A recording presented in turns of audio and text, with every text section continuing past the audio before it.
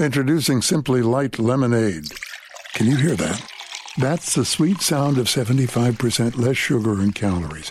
We want to make sure you hear it's 75% less sugar and calories because it tastes so good. Let's talk about games for a second. Some teachers are using experience points to track performance instead of letter grades. Playing Tetris has been shown to reduce symptoms of PTSD. If you want to get engaged with movements in the gaming landscape, check out Plus 7 Intelligence, the podcast about how games impact people. You can subscribe to Plus 7 Intelligence on Apple Podcasts, Spotify, Stitcher, and more. Season 2 available now.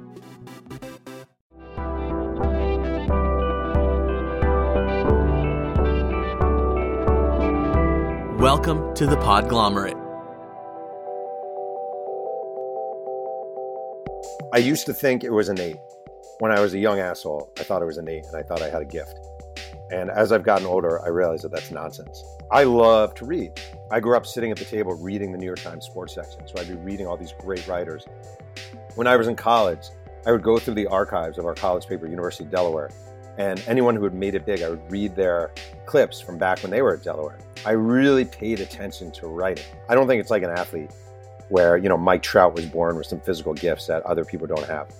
I just think I was brought up with a real love of reading and a love of writing.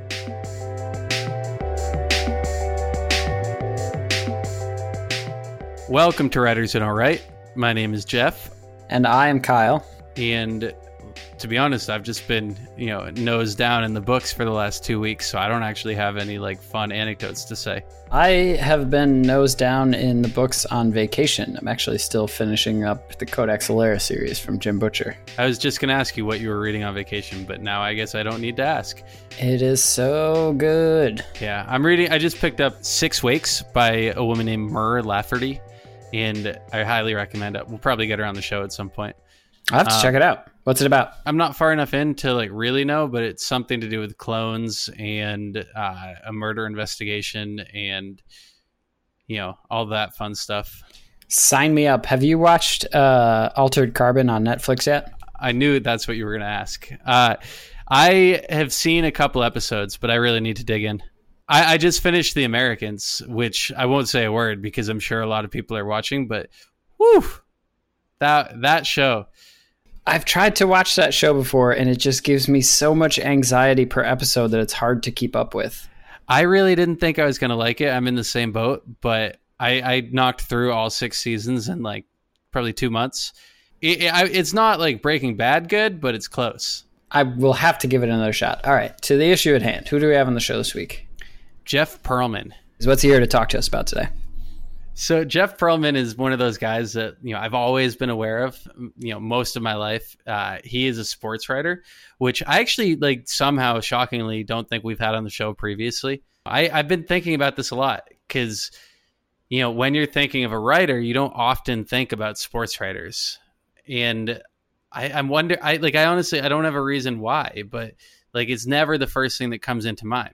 I think for me in particular, I don't read or watch sports that often really at all. So it's sort of a blind spot for me. Yeah, but I mean, when you think about it, sports writers are probably some of the most read people on the planet. For sure. And I think what's interesting about Jeff is that he doesn't consider himself a sports writer because of the way that he writes about sports and the people who play them. His background includes writing for, a lot of newspapers. He started at the Tennessean, talks about how he went from there to Sports Illustrated, how that kind of changed his writing style and, how his career progressed. And now he does a little bit of everything. He has a podcast. It's one of several that he's started over the last few years. He has, I think, 8 books. We didn't really dig into it, but he does have a whole book about the USFL that's coming out soon. It's called Football for a Buck. And if you enjoy what he has to say, which I'm sure you will, give it a shot. It's available wherever books are sold.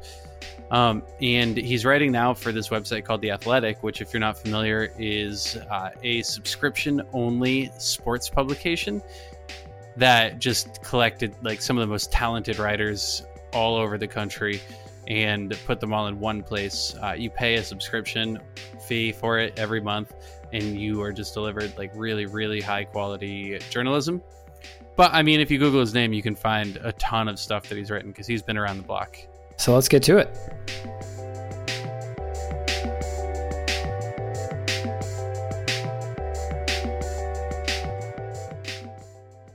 Welcome to the show, Jeff.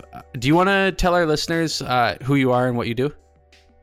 Yeah, my name is Jeff Pearlman, and I'm a longtime sports writer, but I mainly write books, and so I mainly write books, and I have my eighth coming out in September, a book about the old United States Football League, and otherwise I sit around and just write and pet my dog. That sounds like a beautiful life. You once. I actually don't know if I'm making this up or not, but I believe that you once told me that you don't like writing about sports. It's not that I don't like writing about sports. It's I'm not passionate about sports. Like it's not. People will say to me, I get a lot of like, "Hey, can you come on my radio show tomorrow?" And I'll be like, "Well, what's the topic?" And they'll say, the Denver Nuggets and the trade deadline." And I'm always like, I'm the wrong guy. And I always feel like a jerk because I don't want people to think I'm a jerk. But I don't know it. Like I don't care anymore. I find LeBron going to the Lakers interesting in part because I live here, and in part because I wrote a book about the Lakers. But the day-to-day minutia of sports doesn't interest me. But I don't really view the books I write. This is going to sound pretentious, but I don't mean it that way. Like I don't view them as quote unquote sports books. Like the prism is sports, but you're really writing about the people involved, and people are interesting whether they're athletes or sitting at the end of the bar.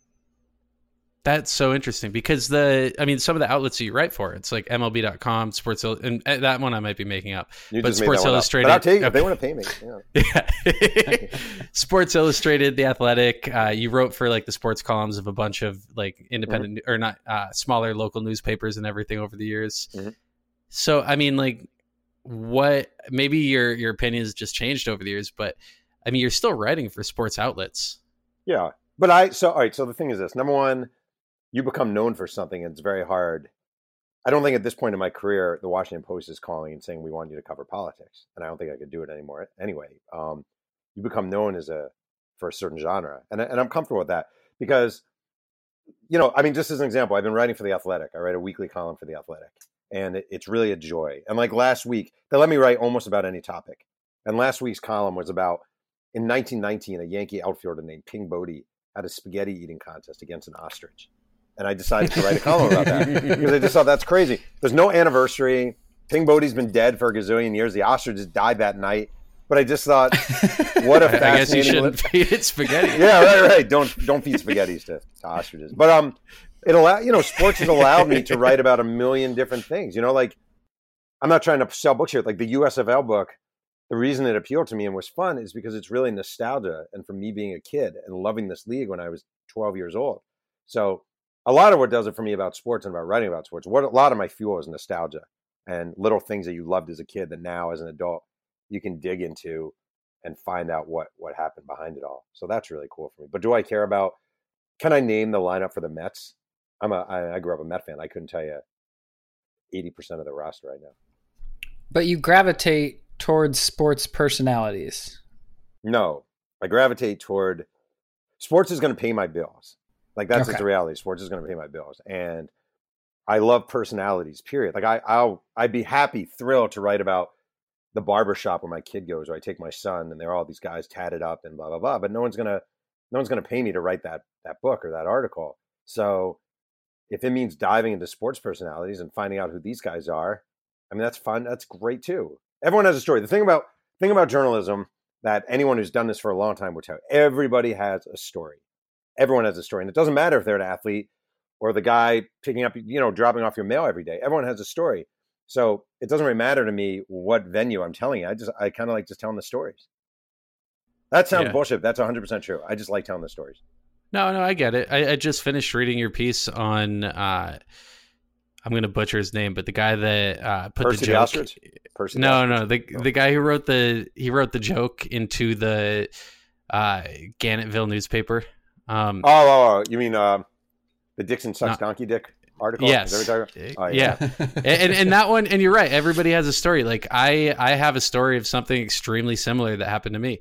I had a paper. Yeah. Go ahead. I want to hear yours. What is yours? Well, I wrote. I have a twin brother, and I wrote an essay my senior year of high school. Left it on the computer. He wrote a very similar line, not quite equal, but it was about. What was the line? I don't want to say it, but it wasn't good. I turned it in. Didn't even realize it was there, and then I actually got in trouble because I didn't proofread the piece. Right. But which is a total mess, and like you can debate the ethics of that. And your piece actually touched on some of them, but yeah, I mean, everybody has a story very similar to that, and like you could just as easily have told my story, right, as you could have, with this Nate guy who wrote about sports for the paper. Yeah, I mean, that story was really sort of close to my heart. Number one, because I started my career in Tennessee, and that happened in Tennessee too, and it happened right after I left to go to Sports Illustrated. And number two, because I left behind in Nashville, so my career was at the Tennessee, and I started there, and I left behind a trail of some of the biggest screw-ups in the history of media. I mean, I'm not exaggerating. I have some of the worst. I mean, I've told them. Let's hear them. You want to hear? I can give you a million of them. I can give you. I mean, among other things, here's my worst one. This is my most embarrassing moment, maybe, of my career, and I've had a lot of embarrassing moments. I was in the features section. That was my first job. I was in the features section in Nashville, Tennessee, which is like you write light fluff pieces about food and culture and blah, blah, blah. And I was 22 years old. I started there in 1994. I was 22. And there was a woman who sat next to me named Sheila Jones. And Sheila was one of my favorite people in the world. She was the sort of section receptionist or office manager. She was probably 33, about 5 feet tall, African-American, just a freaking delight from Nashville. And I loved her. She treated me almost like a son / little brother. And we used to talk trash to each other all the time. We talked about this and that, and it was great. And all right, so one night I'm there late at work, and I file my story, and I see Sheila has left her computer on. And we used to have this inter-office messaging system. And I go onto her computer, and I type in a message to herself. And it was something like, hey, fuck off, right? And I write the message. I'm home the next day. I get a call. Jeff, you need to come into the office. Everyone's coming in. And I'm like, what's going on? They're like, well, Sheila has had this stalker. And last night, the stalker went on her computer and wrote a really threatening message to her. So we're trying to figure out what happened and blah, blah, blah, blah, blah. And I'm sitting there like, oh my God, holy shit. So I go in. And everyone is like freaking out. Everyone is like literally freaking out about what happened to Sheila Jones and who the stalker, how'd he get in the building, blah, blah, blah. And I pull Sheila aside. I'm like, Sheila, I got to tell you, I did it. I did that. And she's like, Jeff, I'm just happy that you're telling me and that I don't have to worry. And I was like, do we have to tell our boss? And she's like, yeah, we do. And I'm like, I knew we had to. And her name was Catherine Mayu. She's one of my favorite people in the world. And I go in and I'm like, Catherine, can I talk to you? And I'm like, I was the one. I wrote it. I was just kidding. And I start crying. I was 22 years old. I'm crying. And she just chewed me out, rightly so. And it was mortifying. It was mortifying. And there were a million stories like that from my time in Nashville. I lost a $2,000 police scanner, never found it. I crossed the police line. At a crime scene. I was punished and put on cops, and I covered a murder scene, and I was the only one there. And there was police tape up on the door, and I felt the knob, and the door was open, and I called the office on like a shoe-sized phone, and my editor's name was Dwight Lewis, and I asked for Dwight to see if it's okay if I open the door just to write what it looked like, and he wasn't there. And someone said, Dwight will call you back in a few minutes. Don't do anything. And I'm sitting there with the devil on my shoulder. And I open the door and I see like blood all over the couch, bullet holes in the wall. And the phone rings. I close the door. Like 2 seconds later, phone rings. It's Dwight. Jeff, whatever you do not open the door. Don't open the door. And I'm like, I just opened the door. Jeff, what the fuck? Blah, blah, blah. Just like one story after another. And you learn from them. But it took me a long time to learn. I was just a very slow learner. Anyway. Well, you say all the time that you learn from, like, the best thing that happened to you is getting older when it came to your writing career. You learn from all the mistakes that you made. And even if like you had gone back to talk to yourself as a kid, like the kid version of you would have just said, piss off. I don't want to listen. Yeah. So definitely. One thing I do want to ask you about, like in looking back at your experience, like writing these feature pieces and just like all of the profiles that you write, like how do you insert your own voice into these stories? That's a good question. I mean, I do feel like that's something you learn as you get older as a writer. Um, the first place I really learned how to write sort of with a voice, whatever that means even, is at Sports Illustrated because the writers, it was a huge leap for me going from the Tennessean to SI as far as the quality of writing. That was a time, SI was just this who's who of sports writing, and it was a murderer's row. It really was of great writers who all were very distinctive in their styles. And I think the number one way I learned is just by reading great writing. That sounds overly simplistic, but if you read it and you don't just read it, like you read a profile of Derek Jeter, 99 out of 100 are reading the profile to see what they can learn about Derek Jeter. And I would be reading the stories to see what I could learn about writing about Derek Jeter. That's the truth. So transitions, word choice, phrasing, pacing. I've heard a lot, like, and for good and for bad, I think, like I write like I talk. And I talk very sort of New York fast and with a lot of stop and go. And I kind of write that way too. A lot of stop and go, a lot of short sentences, a lot of words, single paragraphs with, single word paragraphs. And I just think over time from reading, paying attention to how people write, and also kind of paying attention to your own voice, you develop a little of it. I don't know. I mean, some people say they recognize my writing when they read it. Other people don't. I guess it just depends. No, it's 100% true. I mean, it's a little bit of the Malcolm Gladwell, 10,000 hours. Do you think that any of that is like innate ability, or do you think it's all just kind of like learned experience? Oh man, that's a good question. I think I used to think it was innate. When I was a young asshole, I thought it was innate, and I thought I had a gift. And as I've gotten older, I realized that that's nonsense. Like, I love to read. My dad was a really good writer. My dad self-published a business book. I still consider the first chapter one of the best 3 pages anyone can write anywhere. I grew up sitting at the table reading the New York Times sports section. So I'd be reading all these great writers. When I was in college, I would go through the archives of our college paper, University of Delaware, and anyone who had made it big, I would read their clips from back when they were at Delaware. I just think like I really paid attention to writing. So do I think I was born with some? I don't think it's like an athlete where, Mike Trout was born with some physical gifts that other people don't have. I just think I was brought up with a real love of reading and a love of writing. Plus, I couldn't hit for shit, so it wasn't like I was going to be playing. I wasn't going to be playing for the Mets, so I had to find a different avenue into sports. Yeah, and how much of like this change happened? Like when you went from the Tennessean to Sports Illustrated, you're going from. I assume you were writing for print at that point. Mm-hmm. So, like, what happened when you went from daily to weekly? Oh, well, it's funny. My first job, true story. My first job, I was hired at Sports Illustrated, and I was hired as the position was called a reporter, and basically you're a fact checker. So, and it was a beast of a job. Like you would sit there, and they would send in. So let's say Rick Riley files a story, you have to go through it word by word with a pen, crossing out every word, circling every fact. So if he was writing a story about Gary Sheffield, you would circle the name Gary Sheffield, check that it's spelled right. Batting average, circle it, check it's spelled right. That's what I would do. But on my off days, I would come in and there used to be this book called The Coast-Sided Directory, which was it was a directory of every sports information director from every college in the country. And on my off days, when very few people were in the office, I would go in and I would call one by one, alphabetical order. So Abilene Christian, and then, whatever, Arcadia College, whatever. And I would say, my name is Jeff Pearlman. I'm a reporter at Sports Illustrated. I'm trying to work my way up.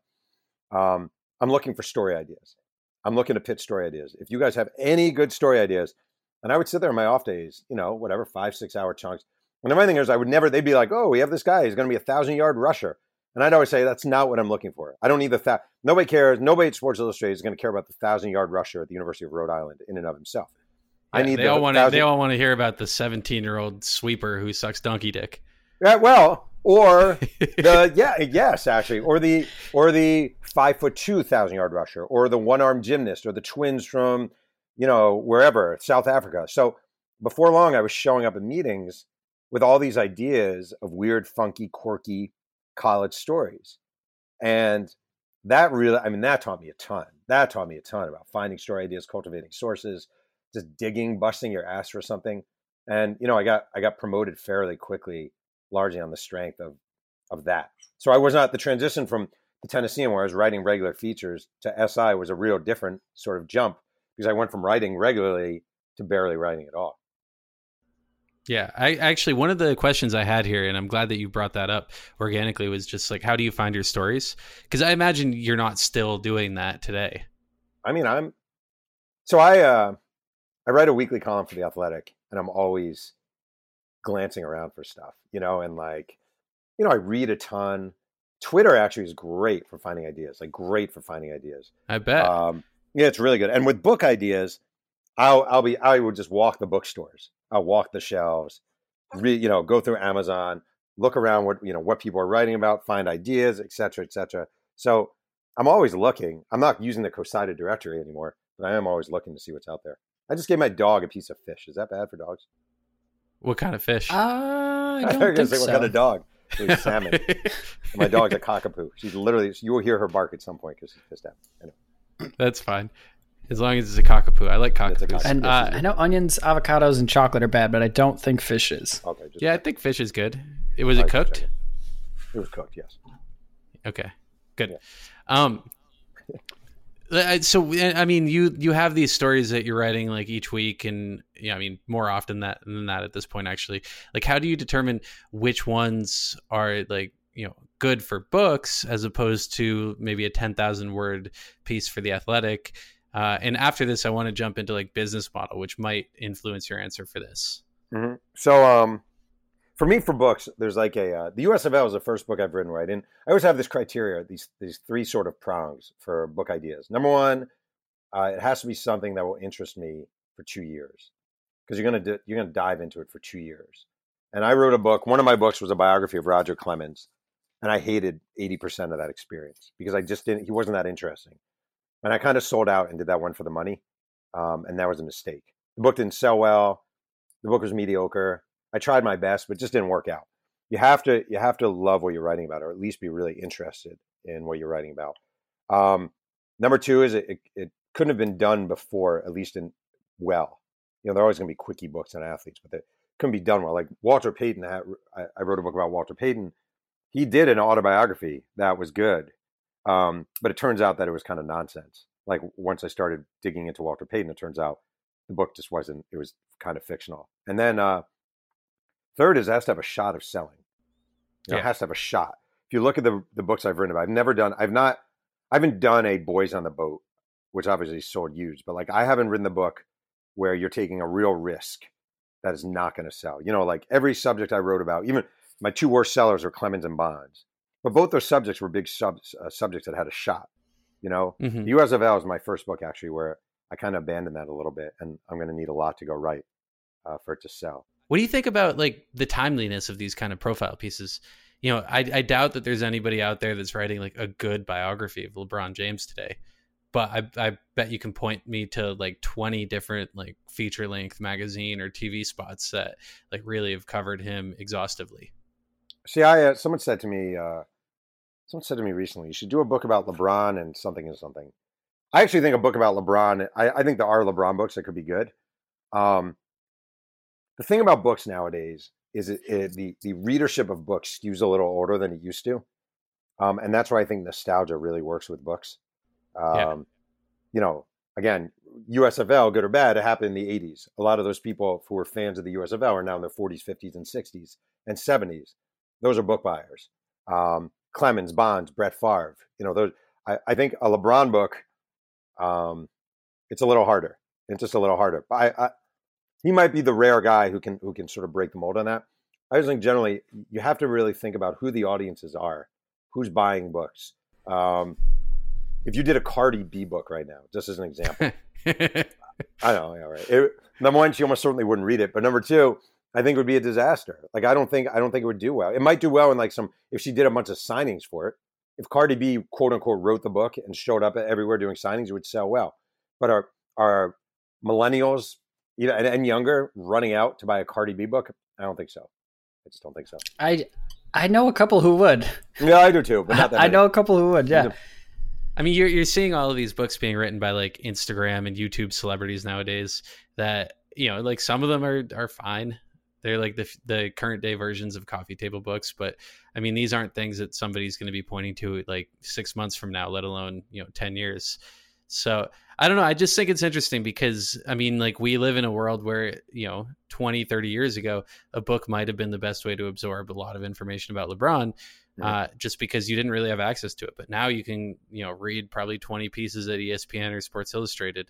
And I don't know. It's just something that's always fascinated me because it's a whole new system, but it also is like, something that we've been living with for, hundreds of years that I'm just not aware of because I just turned 30. So like, I'm just getting to that point where I'm thinking like more in the longevity side of things.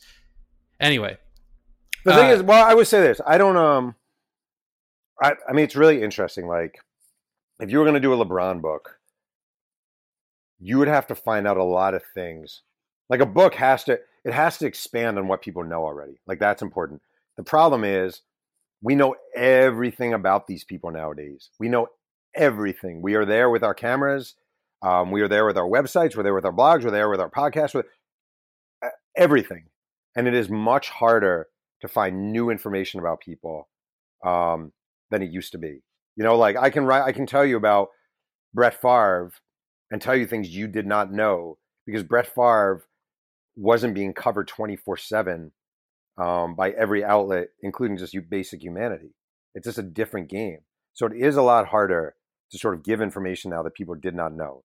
Much harder, I think. Yeah, especially because the barrier that you're trying to crack in today's celebrities is a self-imposed one on their part because they could, basically what they're holding back and what you'd be trying to find out in a book is exactly what they've decided to not put out. Well, that's often the case. I mean, that you've probably been dealing with that forever. I have actually. I mean, like just as an example, like the Walter Payton book. Walter Payton had an out-of-wedlock kid who he took care of financially, but had nothing to do with. I mean, that was not information the Payton family wanted out there. It was information I thought was important enough because you're writing a definitive biography of someone's life. So you're always one of the things in this job. You're always, and part of the jobs, part of the tasks is. Trying to find the information that they don't want you to find out. That doesn't mean you're being Kitty Kelly and you're being sleazy, but it's if you're writing a full profile of someone, that's part of it. Finding things that people, calling a million people, and hoping that the millionth person you call is the one who's going to say, "Oh, I'll tell you about whatever." I mean, that's a big part of it. Yeah, it's like the Harry Potter journalist. What is it, Rita Skeeter? I have no idea. Kyle, I'm waiting for you on this one, Kyle. What's her name? I'm just going to let you hang. Yeah, it's Rita Skeeter. Okay, she's like a gumshoe reporter in Harry Potter that just reports on all the people that don't want their story out. I did have my first what the hell was it called? The beer in Harry Potter. The butterbeer. Yeah, we went to Universal, which by the way is such an overpriced joke, and even my kids were like, "Really? This is it?" And I had my first butterbeer, and probably my last butterbeer. Yeah, it was not good. Yeah, it was gross. Nothing like the books, but I would say Rita Skeeter's a tabloid journalist.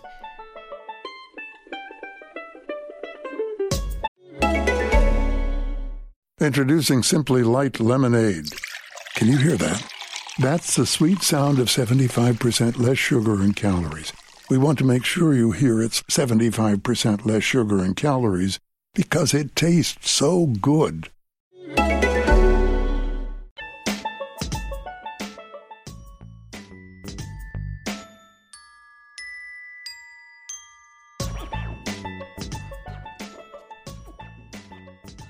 What I would be interested in is it sounds like the method of writing books about celebrities and athletes who are famous has always been to collect information they didn't necessarily want you to collect. But has your method of collection changed, or is it still just calling 1,000 people until you find that one?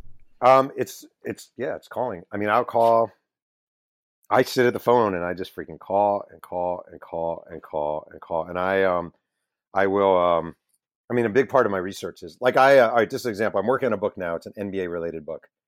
And I went to Staples because one thing I do that's old fashioned is I print everything out.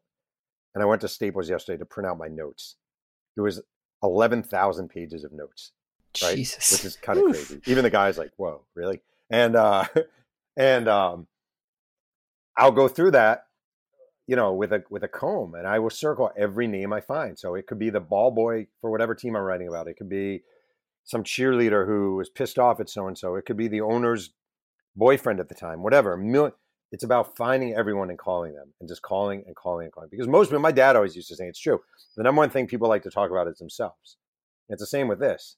People are generally flattered when you call and want to seek their opinion. So it's just a matter of calling and calling and calling and calling and calling. And now your Rolodex is ridiculous. Wait, did you say my Rolodex? Yeah, your contact list on your phone is ridiculous. I feel like this is my one thing. I have the best quote unquote Rolodex of weird, obscure, like, just an example. I'm literally looking at my phone right now. Okay. I have, among others, this is I swear to God, former Cincinnati Bengal Achilles Smith, who I think was the number 2 or 3 pick in the back, Al Michaels, Alvin Gentry, coach of, is he still a coach in the NBA? I don't know. Andre Rison, like the GM of the Washington Mystics, Antonio Daniels, a former NBA player. Like, it is a weird, Ralph Macchio. It is the weirdest, the best thing I ever did. There you go. The best trade I ever made. This is a true story. A friend of mine, I won't say who, in the business, every now and then you'll trade a number.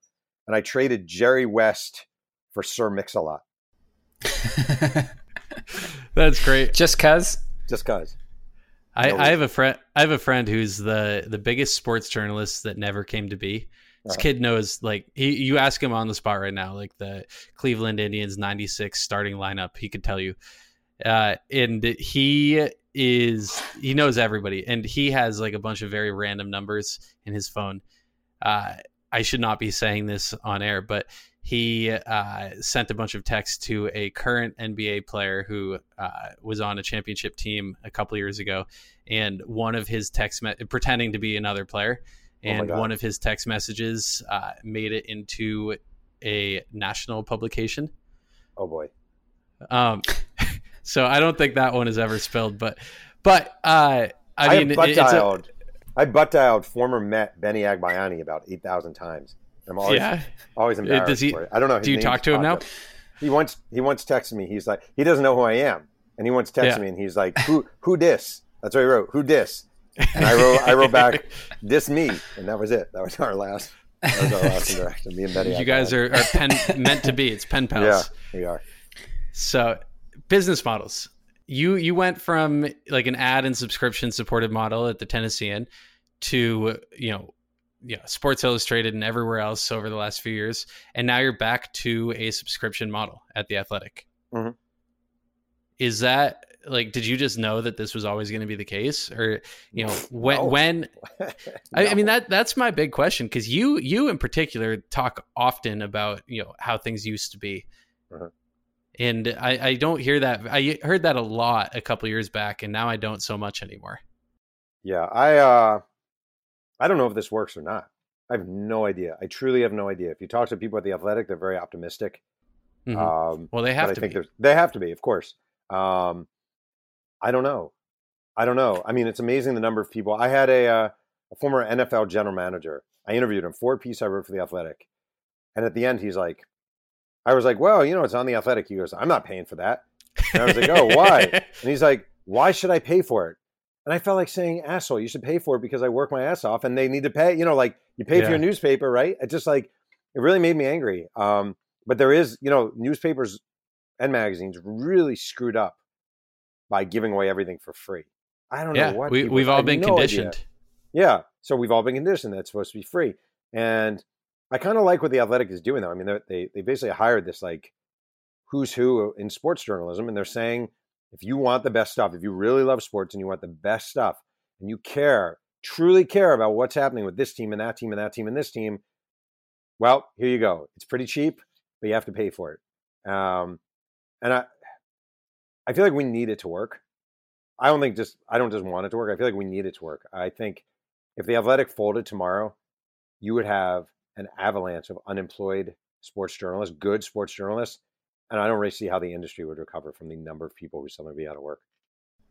So this is something that I've always found interesting about the conflict of new media and the internet. It's like if you take a place like The Athletic, where you guys probably need subscriptions from all over the country, you have to service so many different teams and so many different fans in order to stay profitable and stay alive.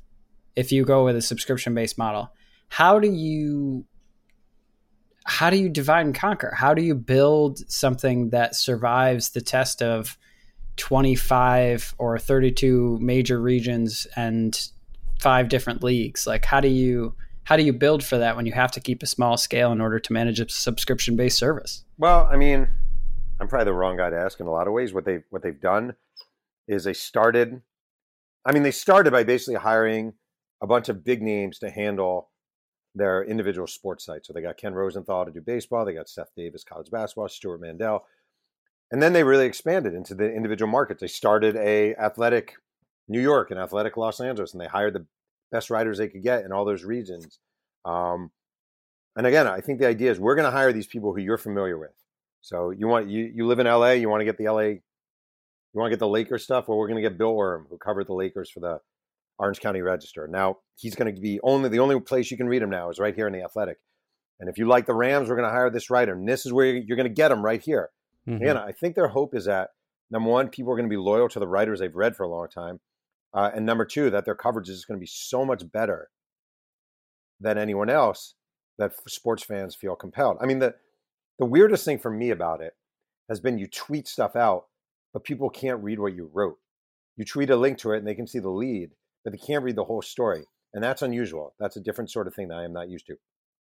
It's so interesting because there's so many different, there are a lot of people in the journalism industry has done that, outside of sports already.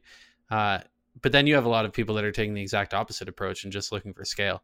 Barstool is a very similar model. Although they started market specific and then turned national at a certain point. So I don't know. I totally agree with you. And I think that we're seeing quite often with crowdfunding models and Kickstarter and, all that stuff that people are willing to pay. It's just a matter of, discoverability and really maintaining the quality that, that they will expect if they pay. Yeah, it's hard. I mean, it's hard. Look, it's tough. It's hard to convince people these days, again, to pay for product when they've been getting it for free for a long time. And you can still go to ESPN.com and you can still go to whatever, Bleacher Report or all these sites, and you're not paying. But it seems like it's doing pretty well. So I'm trying to stay optimistic. That's great. Yeah, I hope it keeps on thriving. Yeah. You keep a personal blog on your website. And this is something that's not really striving to grow an enormous audience. You just do it because it seems like you have fun with it. Yes, correct. So, I mean, why? So I started 10 years ago, which is kind of amazing. And I honestly just wanted a place to vent. That was it. Just a place to vent and put stuff out there and sort of, it's funny. If you go to my, someone put this on my Wikipedia page once, and I never I guess you can delete stuff off. I never did. He blogs about personal stuff like finding blood in his feces, right? And I totally did. I did blog about it. It just became this place where I just decided I would start sort of venting and writing about things I felt. It was good for me politically to get stuff off my chest. I'm very political. Get stuff off my chest. I also started this Q&A series called The Quaz, which every week I do a Q&A with a random person. I've been doing it for 7 years. And that's they're good too. Oh, thank you. I just really enjoy it. I just enjoy it. It's just I love writing. Like we said, early in this, I mainly write about sports, but sports are not my, primary interest in this world. So having a blog just allows me to go off and vent. And sometimes if stuff doesn't run, I wrote a story for Reader's Digest years ago about my older brother has Asperger's. And I wrote the story and ended up never running. I just put it on my website and I got a ton of reads. And that I felt like every now and then you can just put stuff there that doesn't find a home anywhere else. So it's worked out well for me. That's great. And you have fun with it. So is that the same principle as the podcast? Tell us about Two Writers Slang and Yang. And I think that, if you all enjoy this show, you would really like that one. So definitely give it a listen. Jeff will tell you a little bit about it. I just I like talking writing. I love talking writing. Like I love talking writing, and because being a writer is a really isolating thing. It's my biggest problem with the choice of a profession is I'm kind of a social butterfly type person, and writing is the opposite of that. So the chance to just shoot the breeze with another writer is really cool for me, and I just figured to do it as a podcast. That's pretty much all it is. Every week I pick a different writer I like, and we talk about writing. How long have you been doing it for?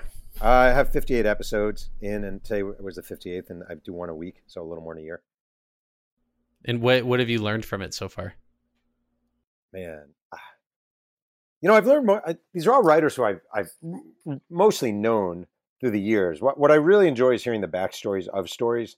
Like today, I had Mike Vaccaro from the New York Post, and he wrote just this awesome column in the Post when Yogi Berra died a bunch of years ago. He just talked about the backstory and how his dad grew up loving Yogi Berra, and how Yogi Berra was his presence in their family because just of his goodness and his quirkiness, and writing about him felt like an ode not just to Yogi Berra but to his dad. I love learning stuff like that and hearing stuff. I've had a lot of younger writers on. I had a writer last week, Emily Block from the Sun Sentinel. She's only 24. And I was really kind of fascinated to see why someone that young would go into journalism with all the obstacles. And she was just like this enthusiastic, kind of kid. And we met in a diner in Fort Lauderdale, and it was just cool. I love talking writing. I just love talking writing. I could talk writing all day. Yeah. Same with us. And that's why we made this show. Although we made ours, with a less optimistic approach.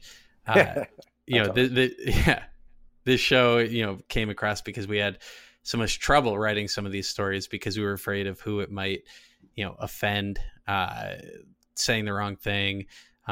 Is this actually going to stagnate our writing process? It didn't, at least in my case. I can't speak for Kyle, but yeah, it's been really fun to kind of get a sense of the other stories that writers that are much more, popular, famous, better equipped, have been able to tell. So you sent us a couple of those stories. Yes. And I really want to selfishly hear about the John Rocker story, because every time I mention you, that's the first thing that comes out of somebody's mouth is, oh, he's the guy that did the John Rocker story. So could you tell us a little bit about that one? Literally about what happened with John Rocker? Yeah, I mean, let's hear, if you don't mind, could you tell us kind of what the story is, and then what the backstory is? Sure. Well, I did a story that ran in a sport. It was a final. This, by the way, I always say is my money story, which is to say, if you have one story to tell in life, this is probably the story, and I've probably told it 1,000 times, but it's always kind of enjoyable anyway. It was 1999. I was 27. I was writing for Sports Illustrated, and there was a pitcher for the Braves named John Rocker. And he was a young kind of hothead, but really good, threw hard, great slider, blah, blah, blah. And SI wanted me to do a profile of him. But it was the Mets were playing the Braves in the playoffs. And I went and I interviewed him in little pockets, because during the playoffs there's so much media around, you don't get that much of a chance. I called his parents, talked to some teammates. It was real quick, and I turned it around real quick, this profile of John Rocker. It was a very positive story. John Rocker, he's the hero he's the bad guy who's misunderstood. I was like a young, dumb writer at this point. I knew what I wanted the story to be. I think I wanted the story to be John Rocker, you don't really understand him. And I hand in the story, and the Braves end up beating the Mets and then being swept by the Yankees in the World Series. And the story never ran because they got swept so quickly. And that was it. So it's the off season, and my editor says, why don't you go down to Atlanta and freshen up the John Rocker story?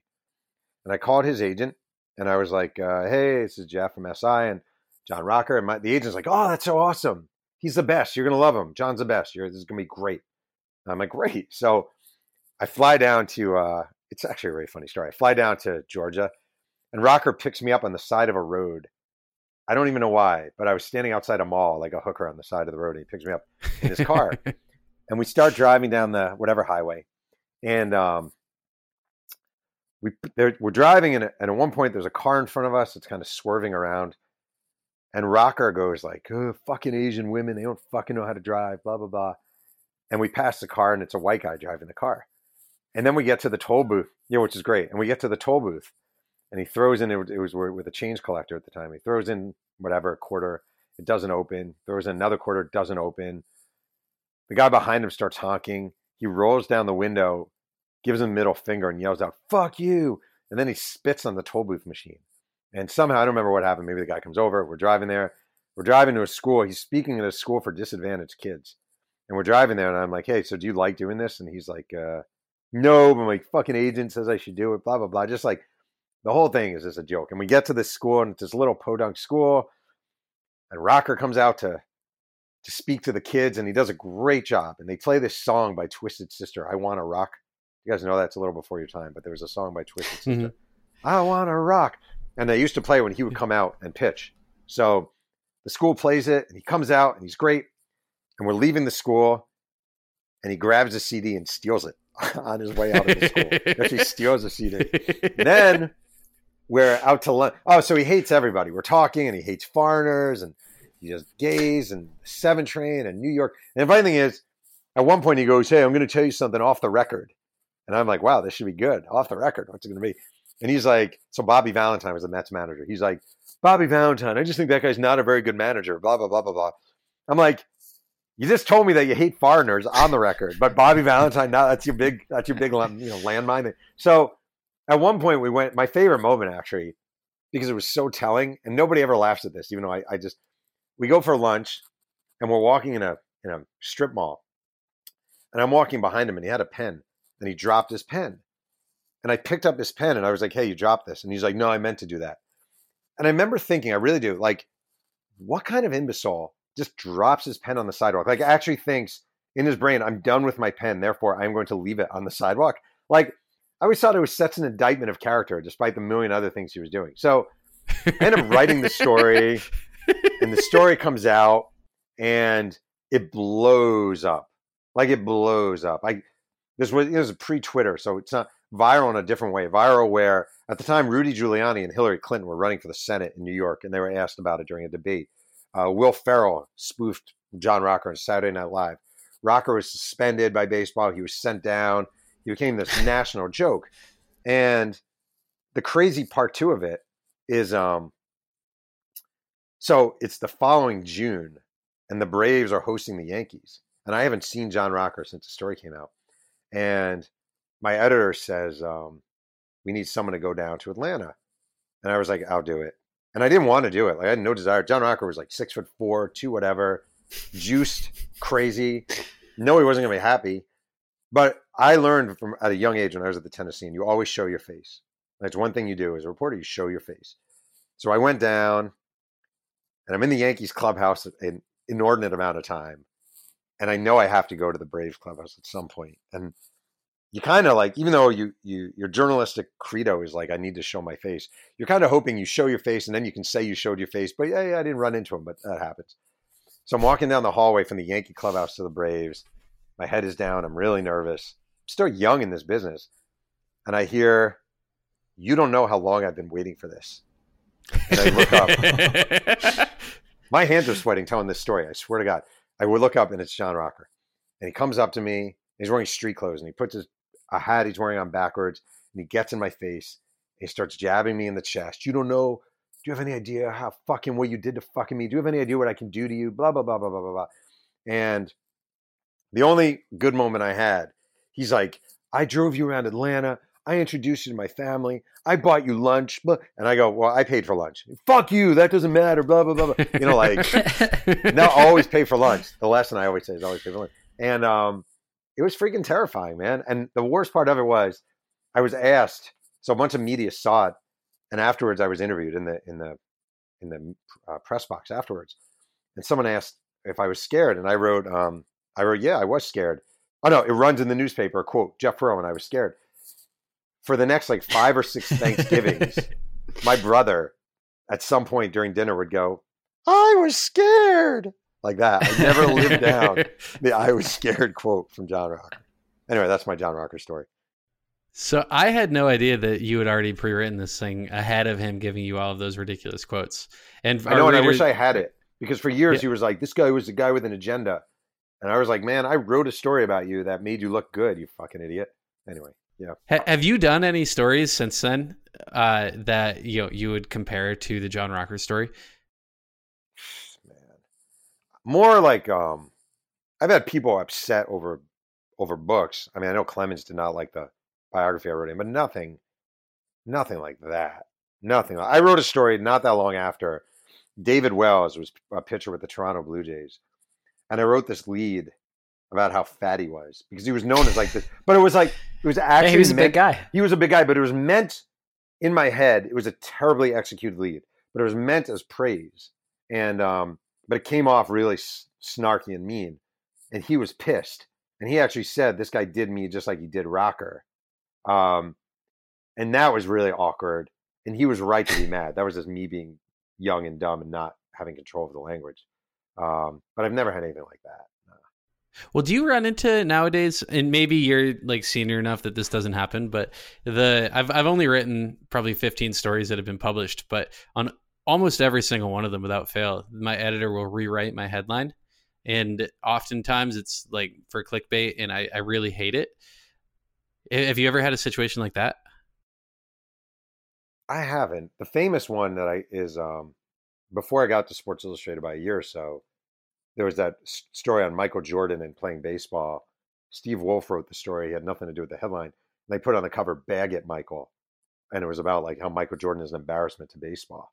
And Oof. That was the last time Michael Jordan talked to Sports Illustrated. And the writer got blamed, and he's like, "I had nothing to do with it. I didn't even write the headline." But I've never had anything. I've had headlines I haven't liked. I've had book titles, names of books I don't like. But nothing that's really cost me anything. That story is something that everybody should read, just because it's, I mean, yeah, I don't even know why, but it's just entertaining. It's a good one. Not for me when it happened, but later on, you can look back at things. You always, you learn from all this stuff, and it was a weird experience. I've told that story a million times. It's funny to look back. What's funny is a friend of mine ran into John Rocker at a bar like 4 days ago. And he texted me and he's like, "I'm in a bar with John Rocker." And I wrote back, I said, "Tell him we're friends." And he's like, "Okay." And then he tweeted, "Just told John Rocker I'm friends with Jeff Pearlman." That did not go well. Did he tell you what happened? Yeah, he said Rocker was like livid and like, fuck that guy, blah, blah, blah, blah, blah. The funny thing is I always had this thing, because I always like making peace with people. I always had this vision that we'd be doing some 30 for 30 years later. And it'd be like the writer and the baseball player, and they meet up and they talk, and never going to happen. 0% chance. You should get him for the Quaz. Yeah, I had I don't think that's going to happen. I had go get him. I had Will Clark, who used to be a San Francisco Giant, really good player. He lit into me in a clubhouse after the John Rocker thing. So I have had guys go off on me. It does happen, but not to that degree. And how do you deal with that? Are they just like not your sources from that point on? No, yeah. I mean, a lot of times people just like to blow up, and once they do, they're over it. And it's like, man, I appreciate you, blah blah blah blah blah. Like that does happen. That's a very common story in sports where a guy goes off and he's really mad. And he's never going to talk to you, but then he sees you a few days later. I had a pitcher named Sean Estes. He pitched for the Giants, and he called me at home. And he was really upset about something I wrote. And the next time I saw him, it was like, "Hey, how's it going? How's it going? Blah, blah, blah." Shit happens. Like people do understand. One thing that changes as you get older, like you're not afraid anymore. Like I used to be afraid. Like I was afraid of John Rocker. In that situation now, 2018, myself at 46, I'm not afraid of John Rocker. I'm aware if he punches me, I'm a rich person. Like there's no, I'm not timid anymore about it. I'm just not. You lose that over time. That's a beautiful thing, actually. That's great. What do you think that buys you? What, experience? Yeah. I mean, how does it change what you do? I think it makes you a better writer. I really do. I think a lot of things. I think being a parent has made me a million times better writer. I always say, like, there's certain writers, I won't name names. I could, but I won't. Like, and I always think in my head, they write like they don't have kids. And what I mean is, like, I am acutely aware right now that if I write a column for The Athletic and I'm not happy with the edits, it's gone in 3 days or 2 days or whatever. Like, it doesn't matter that much. Even like, like book covers where I have not loved the covers. Just as an example, like you bust your ass on a book for 2 years. They show you the cover. You argue against it. They say, "No, we're using this cover." Like that stuff used to kill me. But I realized, like, at the end of the day, it's just not that important. It's not that important. I drove my kid to the doctor today, and then we just had dinner. About like, they're just more important things. And I feel like when you have that perspective, it makes you better. It really does. It puts in perspective, and it makes you a sort of more aware human being, which makes you a better writer, I think. That's great. Yeah, that's I've discovered that, probably not to the same extent as you, but sometimes you have to, it's not quite kill your darlings, but just kind of, like remember what's important. Well, I had a conversation the other day with someone. So there's a writer, I don't know if you guys know Mike Lupica, who wrote for the Mike Lupica. Mike Lupica has a history of treating writers like shit. He does. He was at the Daily News. Anyone who he considered a threat, anyone who was could get some of his spotlight, he would treat them like shit. And now here we are, it's 2018, and Mike Lupica's we're talking about Mike Lupica, not because he was a great columnist, which he was. I'm talking to you about him because he treated people like shit. And for what? Like, for what? We're all going to be dead one day. Like, you're writing legacy. There have been a million writers. We all come and go. When people are like, some guy said to me today on Facebook, I'm not making this up. He's like, you're a writing legend. I'm like, I am not a writing legend. And there's no such thing. Maybe, there are a couple of writing quote unquote legends here and there. No one's going to remember me in 50 years. No one's going to remember me. And that's totally fine. Like, you take your ride in life, you do your best, you hope you have fun, you raise your kids the best you can, and you try to do it all with integrity, and then you just move on. The one thing you don't want to be known as is an asshole, someone who treated people poorly. Like, that's the best. I look back at me at 24, and I'm mortified. Like, I'm humiliated that I was such a little asshole, and I thought my writing was important, and I thought it was great. Like, there are a million better writers than me out there. That's totally fine. Doesn't matter. You just try your best. That's all you can do. Sorry for the lecture. No, man, it's such a good wrap.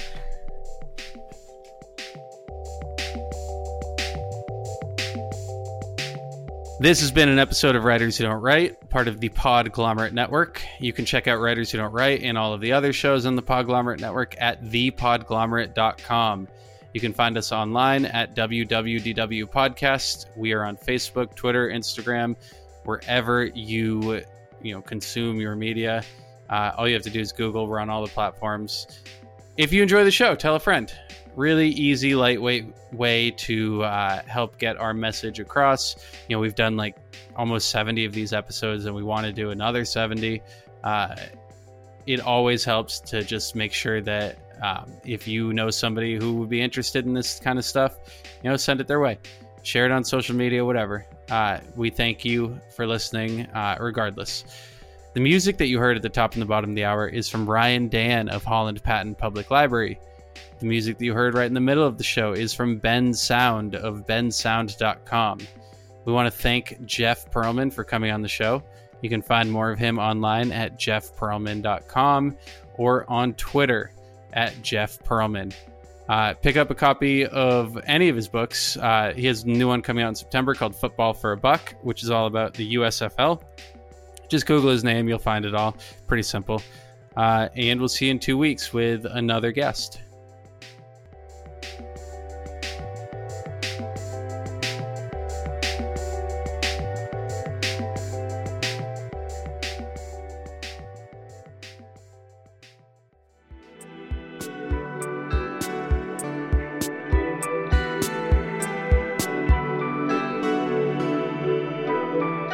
The Podglomerate, a sonic universe.